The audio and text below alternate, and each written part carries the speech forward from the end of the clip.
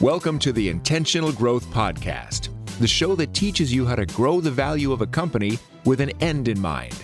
Host Ryan Tansom interviews top business leaders, authors, entrepreneurs, and other professionals who share their experience and expertise about buying, growing, and selling companies. Hey everybody, thanks for tuning back in. I'm Ryan Tansom, your host, and today we have on the show Joseph Fung, and we're going to be talking about what we can learn from a serial entrepreneur. And if you are, very familiar with your relationship with your business, if you have other business owner or entrepreneur friends, you realize that we all have this big gravitational pull to have our identity tied up into our business because we care for the employees or suppliers or vendors, whoever it might be. The big impact that we're making is being done with our business, and also the wealth that we're creating is being provided by the business. So this business is a huge vehicle to make the impact that you want, the wealth, and enjoy what you're doing. And I think a lot of people struggle with, how do I do all that with also realizing that this is a financial asset that I want to liquidate and tap into at some point. And if I only view it as a financial asset, I can't make the change and the social impact that I want or whatever it might be. And what I learned from Joseph is that it is possible to make the impact while also scaling and selling companies, and holding both of those two things in the same space if you're approaching it with intentionality. And that is exactly what Joseph is a wonderful example on. So a little bit about Joseph is he is the CEO of Uvaro, which is a tech sales career accelerator, and of Kite, a sales enablement platform purpose-built to provide sales teams with the information they need when they need it. Joseph graduated from the University of Waterloo's computer engineering program, and he speaks frequently on the topics of sales leadership, diversity, and corporate responsibility. He's been involved in and sold 5 companies, particularly one that's notable to NetSuite for $32 million. He's also going to talk about a failed exit that I think we can all learn a lot from. And Joseph, what is very unique about him is that he, from a very early age, realized that his identity was as an entrepreneur, and his goal was to build great companies that he creates wealth with as well as makes the impact. So Joseph is a great example that we can all learn from about how do we hold the impact and the wealth creation as well as our identity all in the same space, while also allowing ourselves options to acknowledge that at some point we're going to have to do something with this business, but we want it to carry on without us, while also not sacrificing our financial targets or the impact that we want to make or the reputation or legacy that we've built. So tons of good things to learn from Joseph. I can't wait for you to tune in. So without further ado, here's my interview with Joseph. Sponsored by Arcona's Intentional Growth digital course. Ryan Tansom and Pat Hobby show you how to shift your mindset away from solving for annual income to focusing on strategies that create long-term value, giving you the freedom and choices to take control of the future destiny of your business. Accelerate your knowledge with 36 videos and dozens of exercises that combine decades of experience buying, growing, and selling companies. Learn more by going to arcona.io or visiting the show notes. Joseph, how are you doing today? Really good, Ryan. How are you doing? I'm doing fantastic. Actually, really good because it's going to be 100 degrees today in Minnesota. Oh, nice. I don't know when this gets released, but my air conditioner went out, and I found out that I had a service plan on it with the energy company, so they came out and fixed it for free. So I was like, yeah, I just won the lottery. That's totally irrelevant to what we're doing, but yes, how well I was doing. I love the fact that air conditioning is what makes it a win, and the fact that you're in the Minneapolis area and I'm in Canada and we're relishing the air conditioning is too much. It's too good. And it's first world problems. We're blessed to be able to have that problem. And my wife grew up with no air conditioning, so it's like progress, right? This generation's gonna have air conditioning. Anyways, totally unrelated to the show. I'm excited to have you on because you've got multiple exits behind you, and you were just talking about, hey, what are we going to get into war stories or this? And there's going to be plenty of ground to cover. And for the listeners, why don't you just give us the broad brushstrokes of your background, understand a little bit about you, and then we can take parts of the story and unpack them. For sure. So computer engineer by education. So went to top-rated engineering school, had a lot of fun there. I'm a terrible engineer. You shouldn't let me build any bridges or production code. I'm very fortunate to have much more competent developers and engineers who work with me, but 5 times entrepreneur. all in the business to business software space. And they've been everything from kind of bootstrapped, 2 people in a garage, kind of working on things, to larger businesses, sold to multinationals, ended up running NetSuite's global HR technology business for several years, and back in the fray now. So my journey is kind of this repeat entrepreneurial journey. And I feel like I've been, refining my craft every step of the way. With my latest venture, we're thinking about it more as something really long-term. I've got young kids and I don't want to start another venture until they're out of the house. So I've got at least a decade or 2 ahead of me. And now we're helping people transition from other industries into tech and scaling their careers with a really fun career success platform. So yeah, that's me in a nutshell. I love it. Why don't you explain that a little bit and understand like what is it that you're teaching them and why? And then I want to go back and understand, because you said 5 times entrepreneur and there's a bunch of learnings along the way. And then you're teaching people too. So let's curious of what you're teaching and what are some of the students doing, and then we can kind of weave that together of how you got there compared to, based on the 5 exits that you had. Yeah, for sure. So the kind of what we're doing and what we're teaching, a lot of people think about a change in their career. Like, hey, I want to move from job A to job B. But what we're really focusing on is long-term career success. And I mean, the stats are really, really terrible. For everyday people, wage growth has stopped. People are not earning more. On average, people switch jobs. So they're pivoting between companies, every 2.5 years. And I mean, college debt, all those stats. What we're doing is we're teaching people how to sell technology and how to chart their career path through the tech industry. And then we actually introduce them to technology companies. So, I mean, the stats are pretty astronomical. On average, our members are doubling their income. They're landing amazing roles. We have 100% job satisfaction with our members. And it's really crazy now, moving from business to business sales, where you hear, great, you helped my conversion rate. And that feels good. I love supporting entrepreneurs. But now we have people doing things like posting videos of themselves dancing on TikTok, telling us we've saved their life, telling us they feel more human. It really fills the cup. So I've moved from B2B to more B2C, and we're changing lives every day. It's really, really cool. I'm super curious on how you landed there. And, before we get into any of the specifics that you're talking about, a couple of the mechanics of some of the exits that you had, and I want to get into some of those stories too. But along the way, Joseph, how did you land here where you're helping people? So you go from business to business, conversion rates. Like, where did the mindset shift of like, hey, I need maybe something more? I mean, was there throughout the journey that they kind of hit you in the face, or was it a natural progression?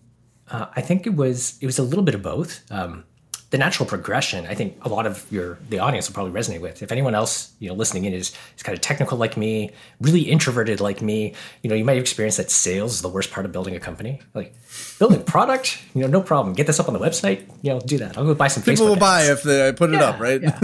Yeah, but practicing a pitch, and I mean, things like going to BNI, for regular networking meetings to practice the way I pitch, all that stuff.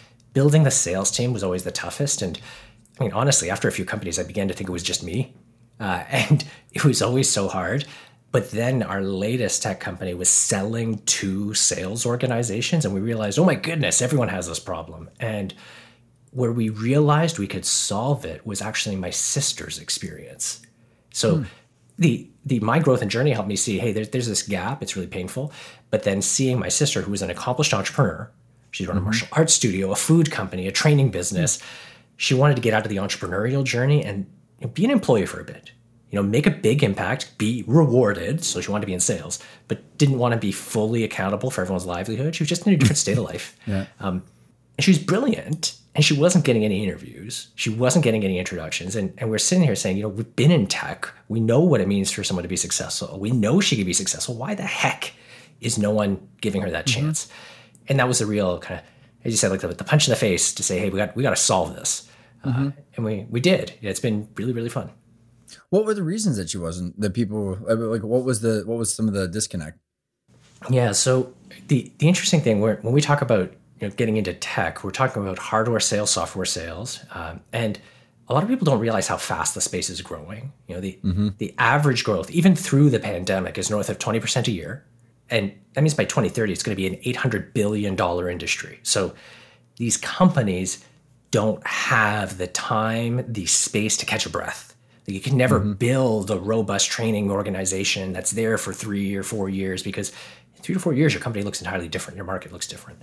So every software company is looking for the same thing.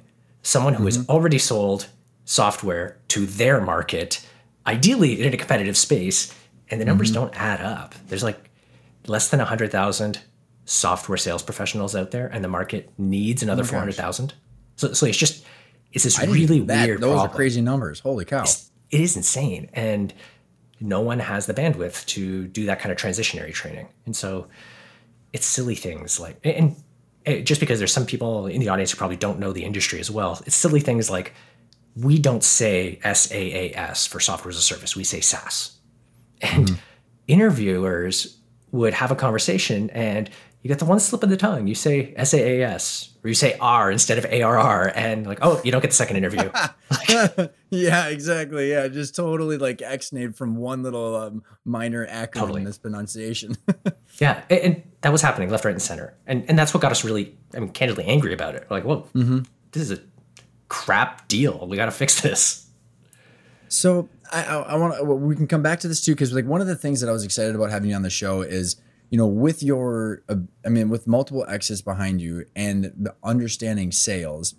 One thing that I've noticed, and I'll just give you some context and see where in the different journeys that you've had that this might pull from, is these, whether it's clients that come out of our training program and like, hey, I now see my company like an asset. I might put the the financials in a way where they can actually see into the future, like net income, EBITDA. Then the goal is like, hey, I got to build a sales machine in order to predict how all this cash flow actually happens. Where in your journey did that start to come in? Like, because the reason I bring this up is a lot of people, unless they have some sort of education, they're talking to entrepreneurs that have sold. It's hard to look at your business from the other side and say, this is going to be a valuable asset as well. And sales is the engine that kicks it. And it's not just top line revenue that's important. It's like the right kind of clients with the right kind of products and services. So along your path, when you're focused on sales and these exits and the evaluations, how did you start to synthesize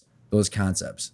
You used a great word earlier about how we're privileged to do what we're doing. And I feel very much the same. My parents have been very entrepreneurial. And so early on, I got the opportunity to kind of run my own business. And as a solopreneur, as an independent contractor, as a consultant, I was making business cards and brochures and diagrams and stuff like that. Yeah. But it was great. I was billing out at $50 an hour. All my peers were, earning like $6-7 bucks. Yeah, $6-7 at a barista at a coffee shop or mowing lawns or who knows what. No, totally. Yeah. Like, I don't know about, what you did during high school, but I remember saying, maybe I should go work in fast food. And I took a job at Wendy's for a little while because someone told me it builds character. I was like, oh, screw this. I'm going back to ads and brochures. I was literally worked at a coffee shop, and then I went and dug pools because I was literally making twice as much money just shoveling dirt. Totally. So I'm lucky in that my parents, pushed me to that. And that was fun and that was really good. But as I was going on to college, I had to stop doing the high school part-time contractor thing because I was going to another city. One of the things my mother said with me, and everyone's heard this stuff, it's like, hey, remember, ask yourself, did you enjoy working in the business or on the business more? And the way she positioned it to me was, as you think about what you're doing, would you like to remember for being good, really good at building websites and building graphics, or really good at building a business? How old were you when you had this question? Oh, crap. Let me do the numbers. 18. I was 18 then. Yeah. Holy cow. That's some insightful gold nuggets there. Yeah. I didn't realize it until much later. Yeah. Because the answer there was like, I don't know, but what thing is okay. But I'd like to be known for building a big business. And that reframed everything that I was doing. And it gets you out of that mindset of where you choose to invest. But I think thinking about it that way, do I want to be remembered for building a great business, challenged me to think about really important things early, like our values, our culture, the scalability really early on. Because it's easy to get caught up in like the bookkeeping and the measurements and everything like that you need to do. Like you do have to do them. But I think it was the thing that helped me the most was emphasizing some of those kind of higher order questions really early on. And I didn't have to struggle with a lot of those value statements later. So let's peel apart like what is a big business? Because I think a lot of entrepreneurs get sucked into the vanity metrics of top line revenue, amount of employees, product launches, amount of users, or whatever it might be. And then, they end up on my show because they've sold their business. Like I didn't know what value creation was. I knew what top line revenue or bottom line was. So maybe, I don't know if one of the exits or where did your mindset shift go from, hey, big business to what creates a valuable business? Was there things along the way that helped you shift that and to look at that perspective? I think I definitely matured in my thinking over the businesses. And I mean, if I kind of crank the clock all the way back, I mean, when I was in high school doing that solopreneur thing, I built a list of things I wanted to accomplish in life. And two of them, I saw them as two things. I was a weird kid. Like one of them was run $1 billion company, so like $1 billion in revenue. And one of them was bring a company public, and those are vanity things. Like those are like public. That's not necessarily a definition of value. But if I think back to the last company I sold, this is the one where we, so I'll put some benchmarks. I was going to say, would you give us a rundown of the different kind of companies and some of the attributes of the exits, and then you can dive in? So the first was simultaneously a success and an abject failure. We built some discussion forum software. We're taking a freemium approach, leveraging an open source model. When we tried to add paid services, the whole community kind of rebelled against it because we didn't talk about it from day one. We just talked about making a difference. And great tool, great app. It's still used on like 1 million websites internationally, like just great. But we had to turn it into an offer profit and let it do its own thing because we couldn't add that monetization layer. We ran a company that built a content management system. I mean, I suppose it's like dating myself, but it was like WordPress before WordPress was a thing. That was super cool. We sold that through resellers. So we would sell it to design and advertising agencies who would then build a website and then sell it. Again, super cool. We had an upfront license, but also a subscription piece because no designer knew how to support a website. So we had a subscription component in there. We carved that into two pieces and sold the services side to one agency and the software to our biggest reseller. That was super cool. The third was hyper-local social networks. So think about the people you might bump into if you're walking your dog. Sucked in a ton of information like town councilors, schools, garbage pickup schedule, classified ads. We had that lined up to sell to our biggest competitor, and the whole deal fell apart hours before it was supposed to finish, and that was painful.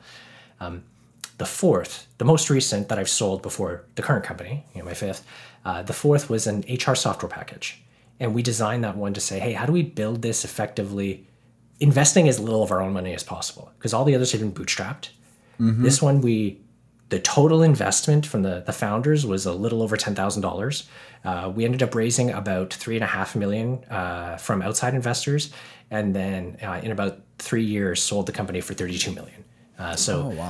Yeah, pretty happy with the metrics. And that last one is what helped us think through value creation because we had to put a price on the sale. And that was interesting. That was really, really a challenge. So tell me about that. What do you mean? Like, what was interesting about it, and how did you guys get to putting a price on the sale? So, when we think about valuing an enterprise, I'm a believer that there's two very different lenses. The first is very computational. You can go and do a 409A. You could do your own, analysis. You could do the present value of the future cash flows. Yes, those are all, and you should do those. So you've got a sanity check. The other is it's worth what you can get someone to pay for it. And very often these two are very different. I've seen markets where the cash flow model says it should be worth X, but nobody wants to buy it. So, all you're going to be able to command is a fraction of it, and vice versa. Ours was very much the latter model. Like if you did it on a multiple of future cash flows, we barely would have sold it for what we'd invested in it because it was a early stage high tech startup. The value for the acquirer was what we could do in their customer base if we were selling our software to their customers, if we were expanding their market. The other way is they were publicly traded. And so they're publicly traded as a multiple of revenues. And we could say, hey, our revenues in their multiple would raise their market cap by X, which puts a value on it. We had a second benchmark in terms of what people would pay for it. We were in the middle of fundraising. So we had a valuation pegged from some of our conversations with venture capitalists. So that was helpful. The real deciding factor that helped us decide the route to go was we mapped out what the outcome would be for the founders. If we chose to keep raising money, how would we get diluted? What our share would be? If we eventually went public, how might that share price eventually go? And I mean, there's a lot of like fingers in the wind. And the other one was compared to selling now, what would be the outcome to the founders? And so we compared those two, and that helped really clarify the decision. Super, super helpful. And like what I love about it is you literally just thought about the end scenario and reversed back into it. Very, very appropriate for the name of the show.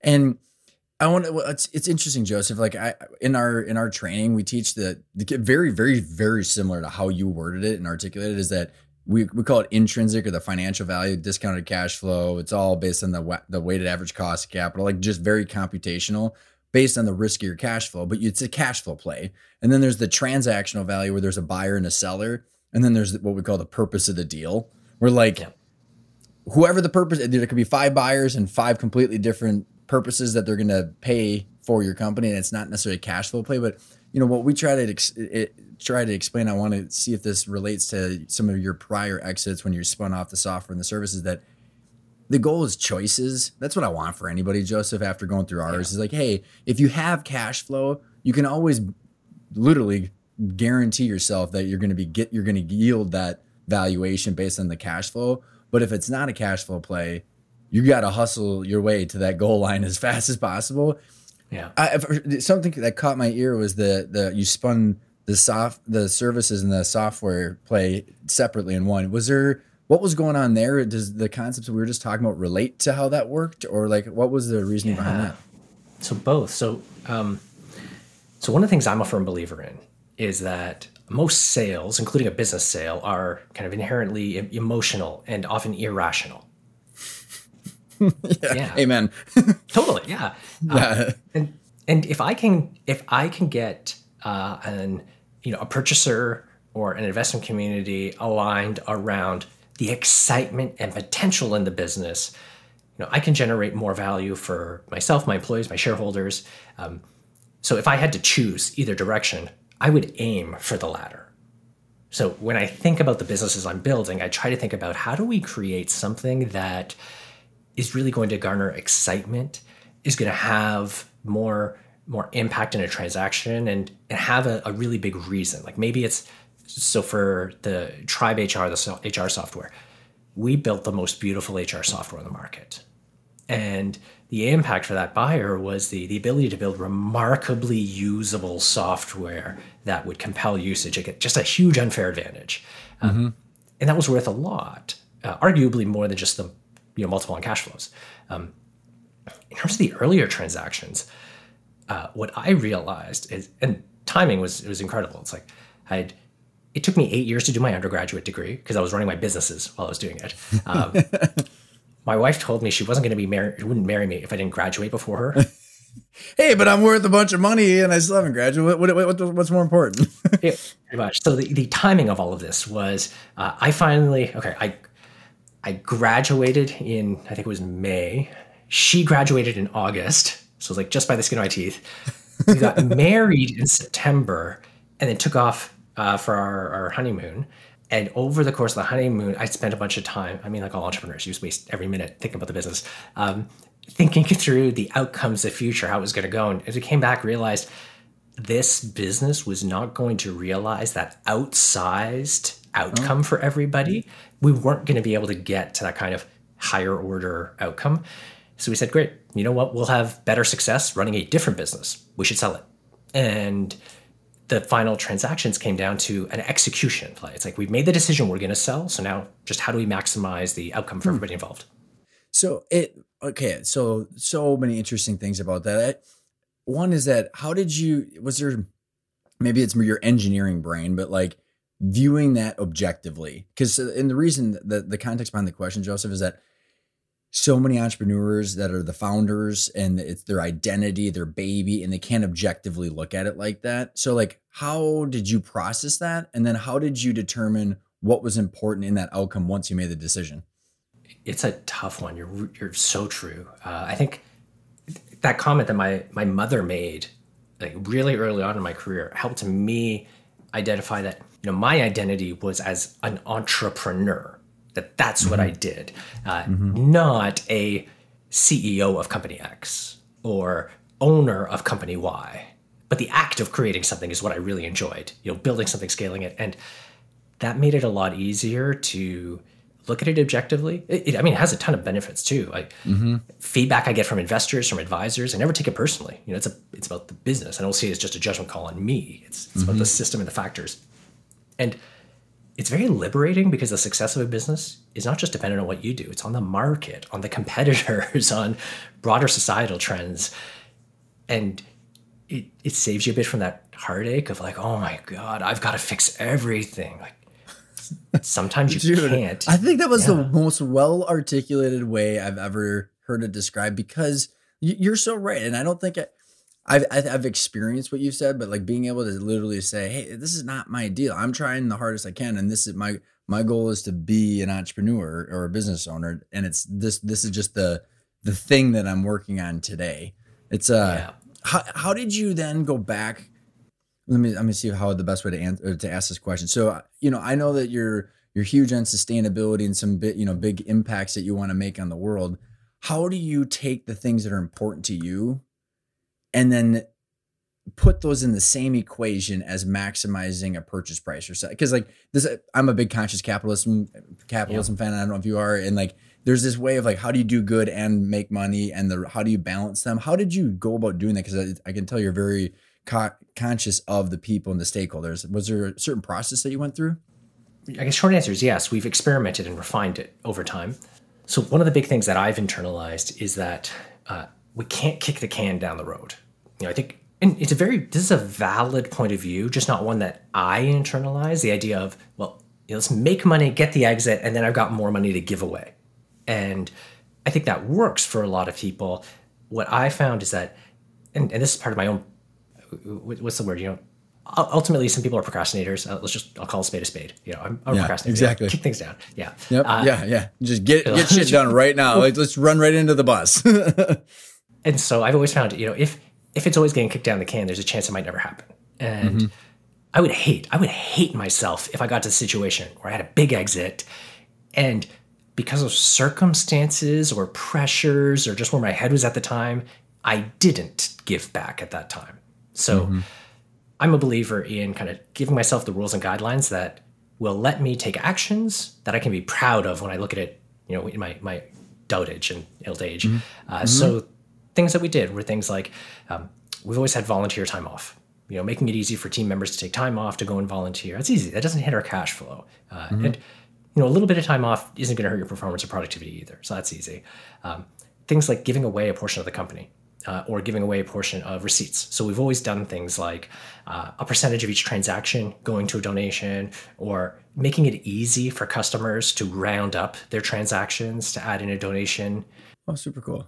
Yeah. So silly things like we would send out invoices, and the invoice might be for like $1,562. And at the bottom, instead of saying send us a check for this, we'd include that in smaller text, send us a check for this, or send us a check for this, and we'll make the donation to the charity that we approve. Almost like the Acorn investing philosophy or whatever, right? Totally, yeah. And literally, the number of customers they get that, it's like a $20 ramp up, or like, on a $10,000 project, it might be a $100 roundup. The number who would look at it and say, oh, you know what? That's a great idea. We should do something like that. And they would just send it over. Yeah. So we'd look for those items. What we're doing right now, we've gone even further, and I'm super proud of the team. So we've donated 1% of our company to the Pledge 1%. Pledge. So effectively, when we've already given the equity away. So if we sell the company, the proceeds will just happen. I can't undo that. I feel very good about that. Burn the boats. We set up a community fund too. So we partnered with the foundation to set up a fund, and all of our employees get the opportunity to opt in.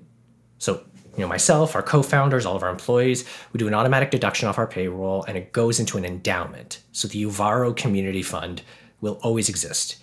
If we have a bad year and we can't donate, it'll still be there giving money. If someone buys our company and they don't like the idea, they're just cranky Scrooges, the fund will still be there. And that feels really, really good. So you just mentioned something that I think is a good question, is that when you've sold, because like you these things that you're talking about are personal, right? They're values that you have valued as the founder and as the CEO. There's always these trade-offs when someone's if they're going for maximized purchase price. It all depends on whether you ran a controlled auction with an investment banker or if you're just taking one out of the blue offer. But there's a whole notion of choices of saying, okay, the company's worth this from like the cash flow perspective, but this is what it would be worth from the buyer, from the strategic buyer. And that would be the max value, but they don't like this. This is the way that they view the culture, the economy, people, whatever it might be. Did you have some I don't know if it was a matrix or how in your head you say not willing to sell for that price because of these reasons, so we're going to have to create more choices other way? Like, how did you instill those values throughout these transactions? Yeah, great question. So I guess short answer is no, we didn't kind of have a grid or a matrix like that. Similar, I think one of the things that was different is that we wrote down the idea of non-negotiable principles. Mm-hmm.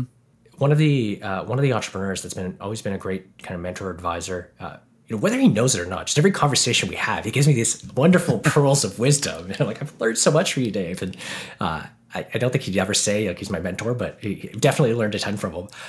One of the things that he said is like, you got to get comfortable with the idea that when someone buys the company, they're buying the right to have control. So you need to make sure that you adopt, any change that they're really looking to do, unless it's a non-negotiable change.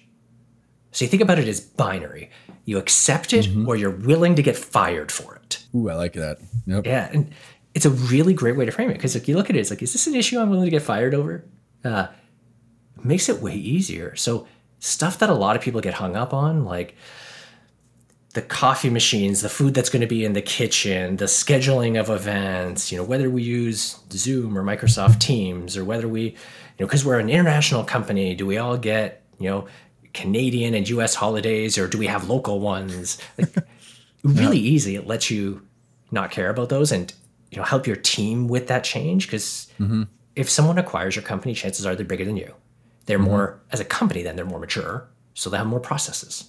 It's part of it. So effectively, you're just kind of growing up really fast. But it also gives you permission to be a cantankerous jerk on the things that are really important. For us, things like that were, I remember we always saw vacation as a negotiable. It's like, and I remember one employee in particular, she negotiated, hey, I'm comfortable taking a little bit lower salary, but I want the extra week vacation. And I know you have a flexible policy, but I'd really like that to be in my employment contract because that matters to me. I'm like, great. That's personal choice. That's really, really important. And I know it was important to her. When NetSuite acquired our company, HR wanted to standardize on everything. And they're like, no, she only gets 2 weeks now. And for me, it was like, no, that was a personal promise that I made to one of my team members. I'm willing to get fired over this.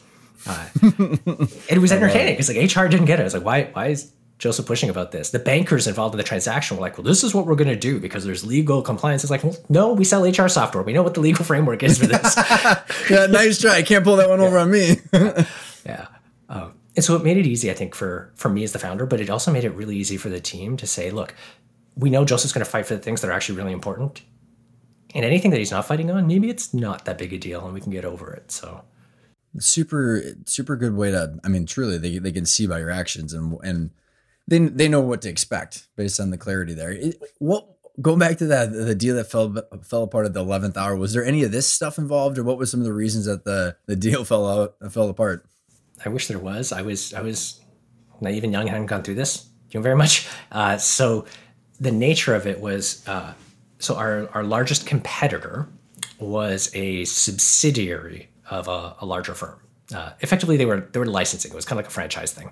And they didn't like having to be a franchise and paying all the franchise fees. So they thought, hey, if I just buy this competitor, I can run that business.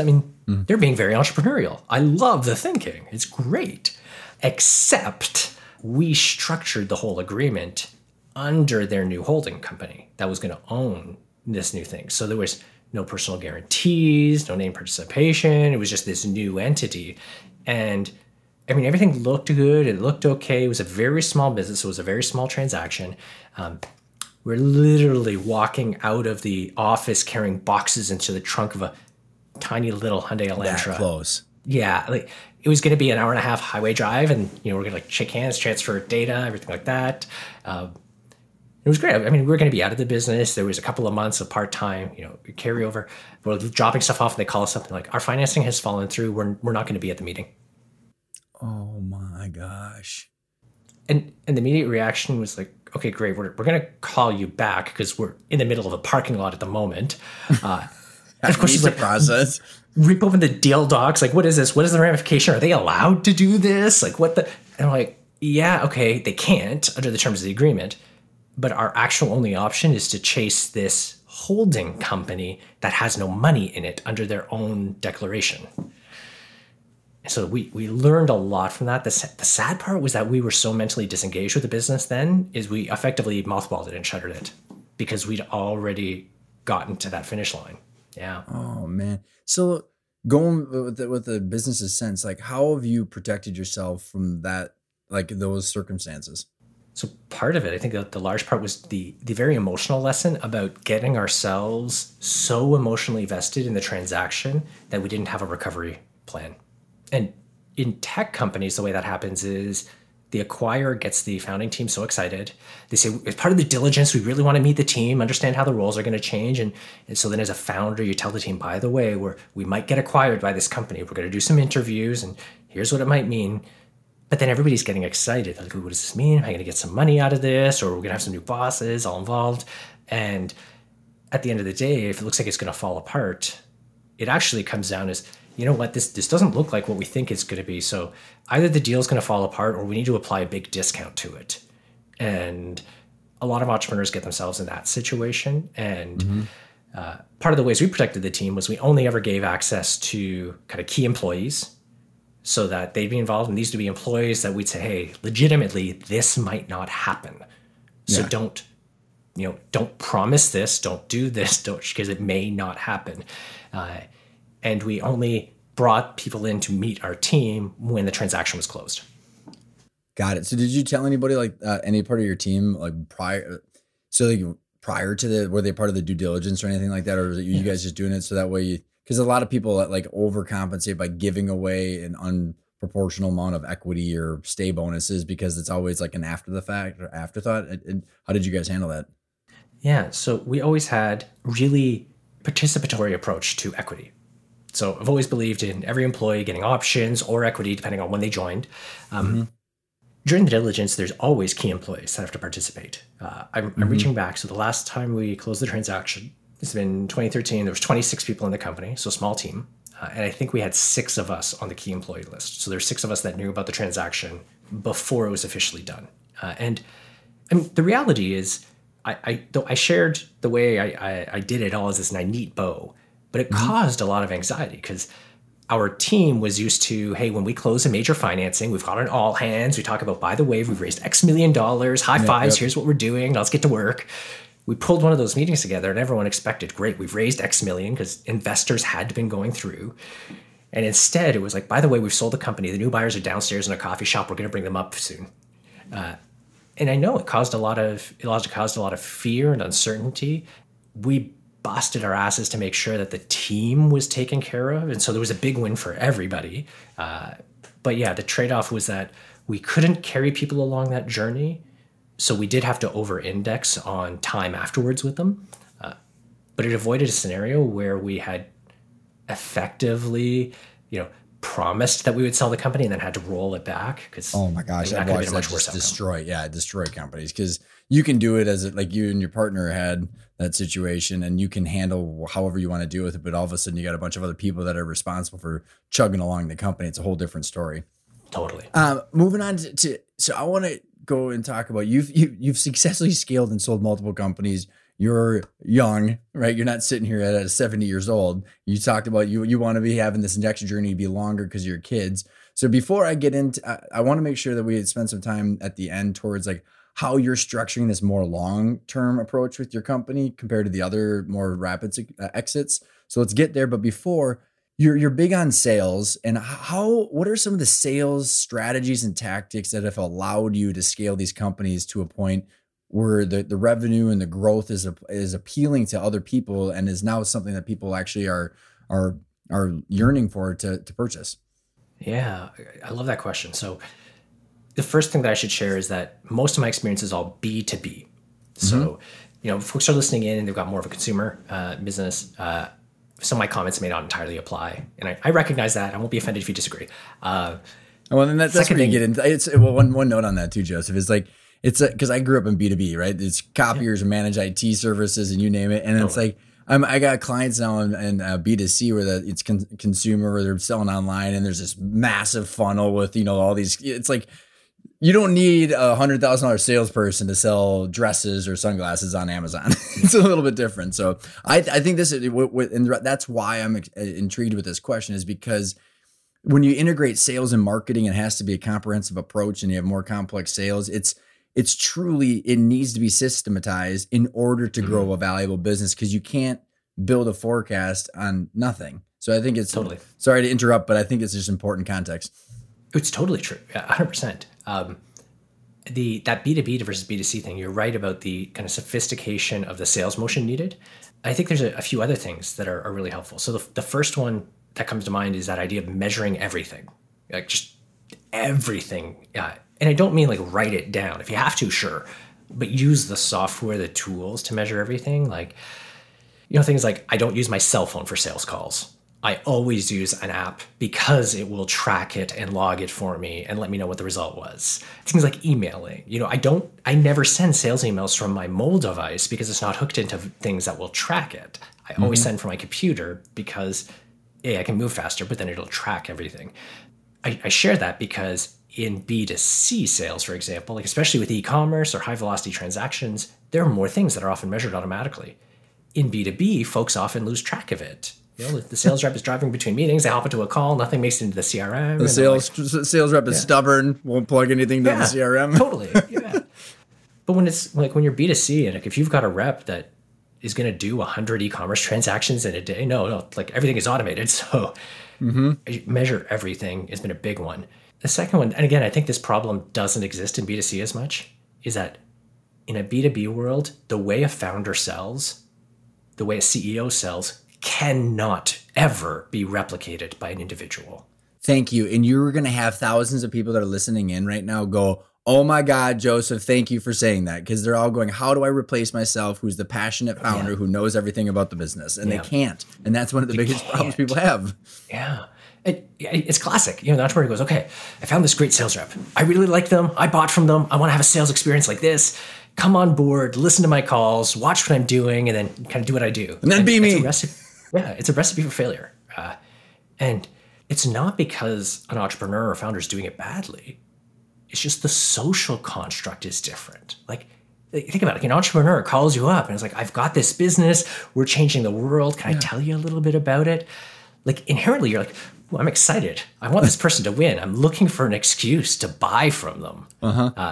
That's very different, than you're like, Jimmy or Susan, who's like, hey, I'm the first sales rep at this company, and I'd like to tell you more about the problems that we solve. Like the mental construct is like, I want to talk to a sales right rep. off the bat. Yep, 100%. So just the social construct is so different, so they can't be the same. And I think really being deliberate as a founder to say, what are the things I'm doing that are actually moving the deal forward? And then looking at those and saying, is this something that I have to do or somebody else can do? And that's really how you figure out that sales role. So that's the hardest part. But once you do it once or twice in a given company, then you can hire many more.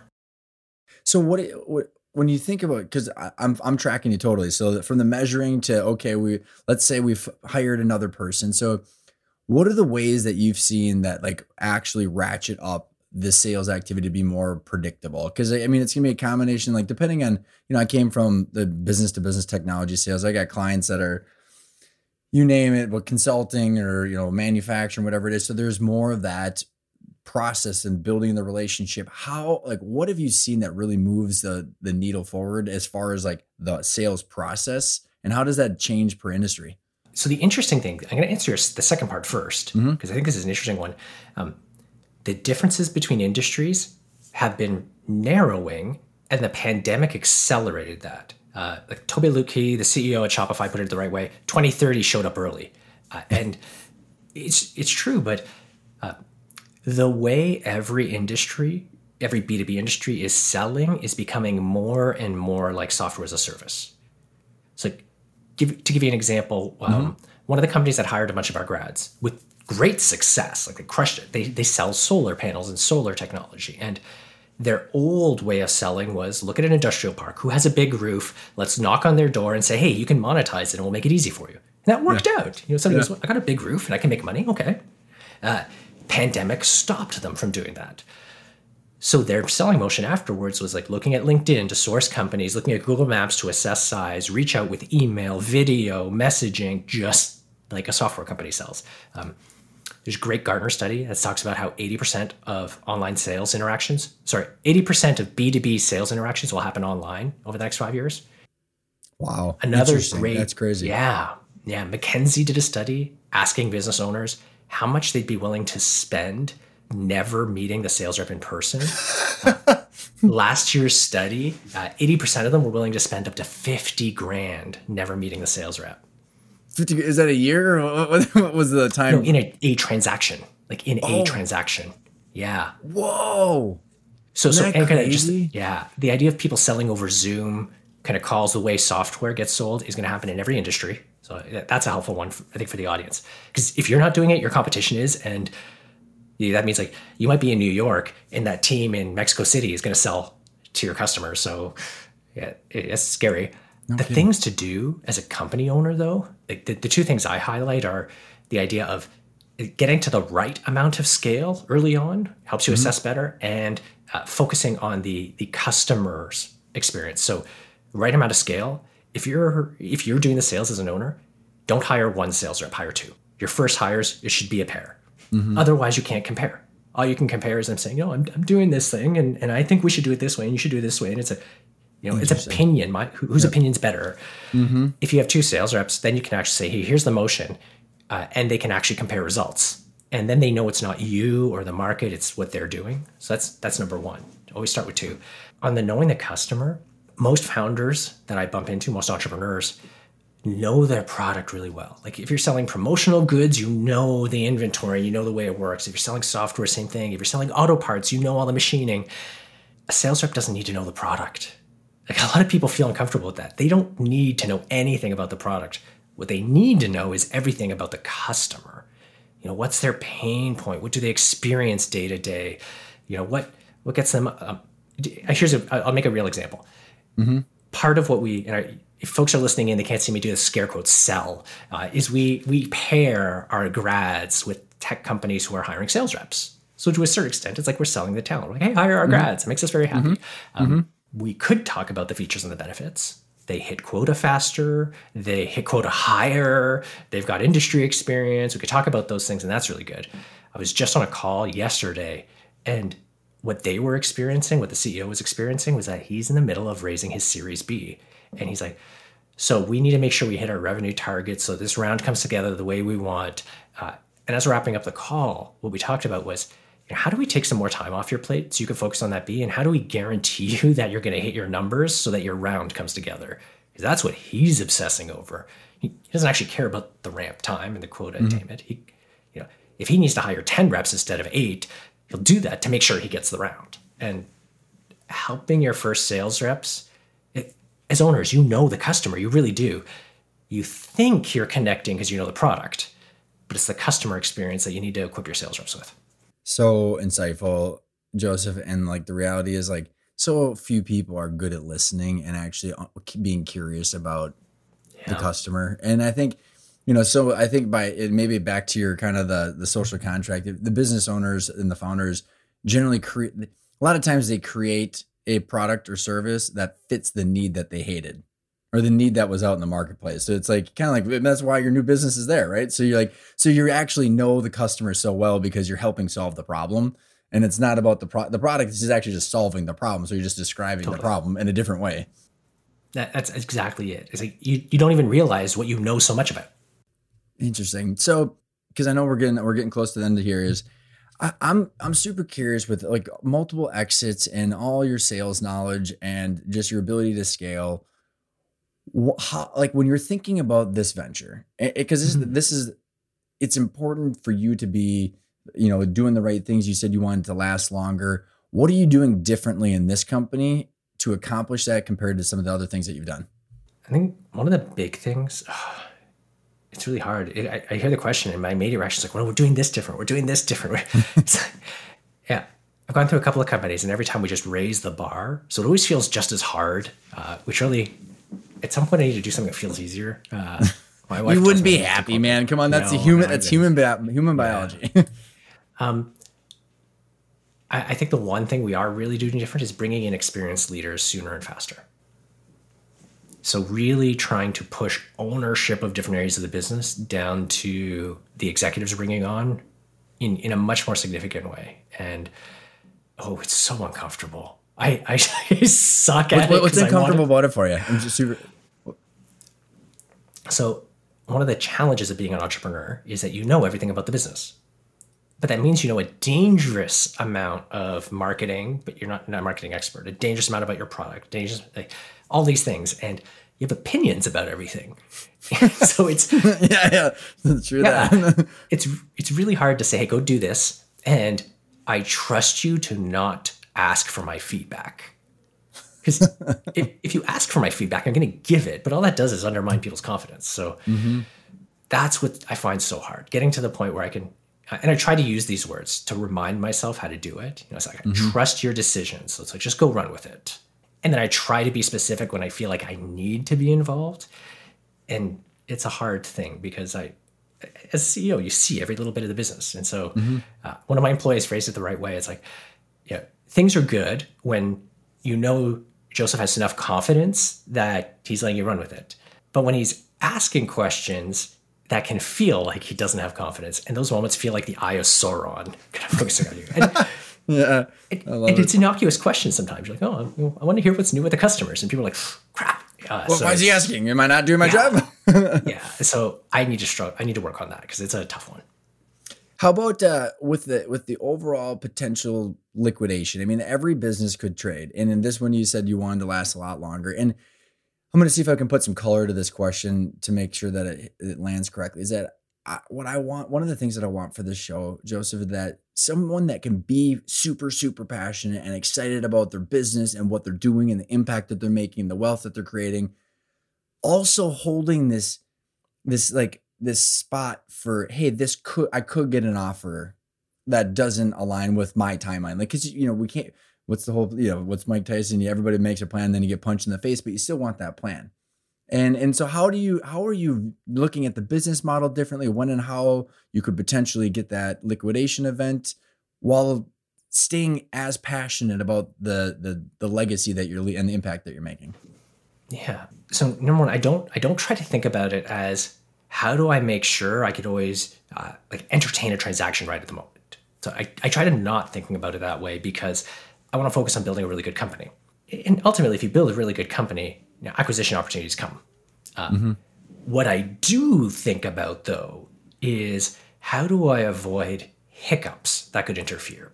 So one of the investors that I talked to, I think, put it really, really well. When someone's looking at investing in your company or they're looking to buy your company, they're not generating a list of all the reasons to buy. What they're doing is they're generating in their head the list of all the reasons not to buy. So as they go through, they're like, oh, that's ugly. I'm going to put a list on that. Oh, that's ugly. Look at it. Oh, that's ugly. Look at that. And then at some point, that list gets long enough. They're like, there's too much hair on this. I don't want this. So I try to think about it as we're running the business. How do I avoid things that would be on that list? And there's stupid fundamental things like, does everybody have an employment contract? Do you have a list of the vendors that you work with? Did you file your taxes? These sound really silly. Yeah, no, you're right though. As an entrepreneur, you're putting out fires and you can never put them all out. So I try to prioritize thinking about it as, like, if something came in today, is this thing going to be a hairy, nasty thing on that list that might scupper a transaction? Because if it's not, that means it's probably not the most urgent thing. And so we try to keep our house in order. And as a result, every time we've been in a transaction, the buyer has always remarked, wow, this was really, really smooth. This was really easy. Like, we expect to find skeletons in the closet and there weren't any.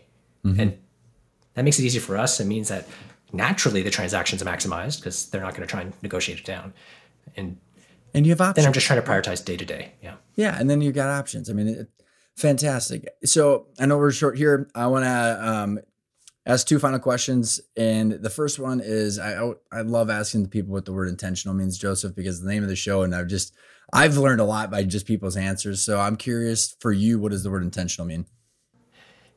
Intentional really means having a deliberate end goal and pushing yourself every day to move closer to that goal. It's not just a nice to have, it's actually moving towards it. Love that answer. So then the last one is, if people want to know more about you, the business, where's all your contact information? What are you doing now? And what can people do to find you? Totally. If anyone's looking to hire B2B sales reps, they can always hit us up on the website, uvaro.com, UVARO.com. Always happy to help place our grads somewhere. And if anyone wants to reach out to me, I'm on most social channels like Facebook, Twitter, LinkedIn, Instagram, all at Joseph Fung. That's F-U-N-G, all one word. And always happy to connect, especially with other founders and entrepreneurs. Joseph, this has been a blast, man. Thanks so much for coming on the show. Likewise, Ryan. Thanks for having me. I hope you enjoyed that interview with Joseph. I can't tell you, just listening to him, he really has his mind in the right spot. He's focusing on the right things. And you can just tell that his stoic yet passionate perspective and approach towards business is very, very beneficial for him. I'd say that my biggest takeaway is that he truly has this way of viewing your company as a way to make an impact, but also wealth, as well as enjoy what you're doing and the things that you're progressing towards your goals, whatever they might be. So I think the big takeaway is getting into that mindset is the first step of understanding that this business is a financial asset. What can you do with it to grow value and make the right impact? And then tie that to the eventual sale of the liquidation of your ownership and or your role. And just understanding this entire journey is huge, because you can see and listen in Joseph's tone that he really has it and he's having fun and he's making progress towards the things that he wants to accomplish. If you want to know a little bit more about how to do that, go check out the Intentional Growth course. We have a bunch of material in there. The first principle really ties into how do you get that mindset of what do you want long term. And then there's all the mechanics about how to view valuations, make sure the things that you're going towards and investing in are going to grow value. So that way you can have the choices and the temperament that Joseph does, because you can tell that peace of mind is definitely worth the effort and the work. So thanks for tuning in, and I will see everybody next week.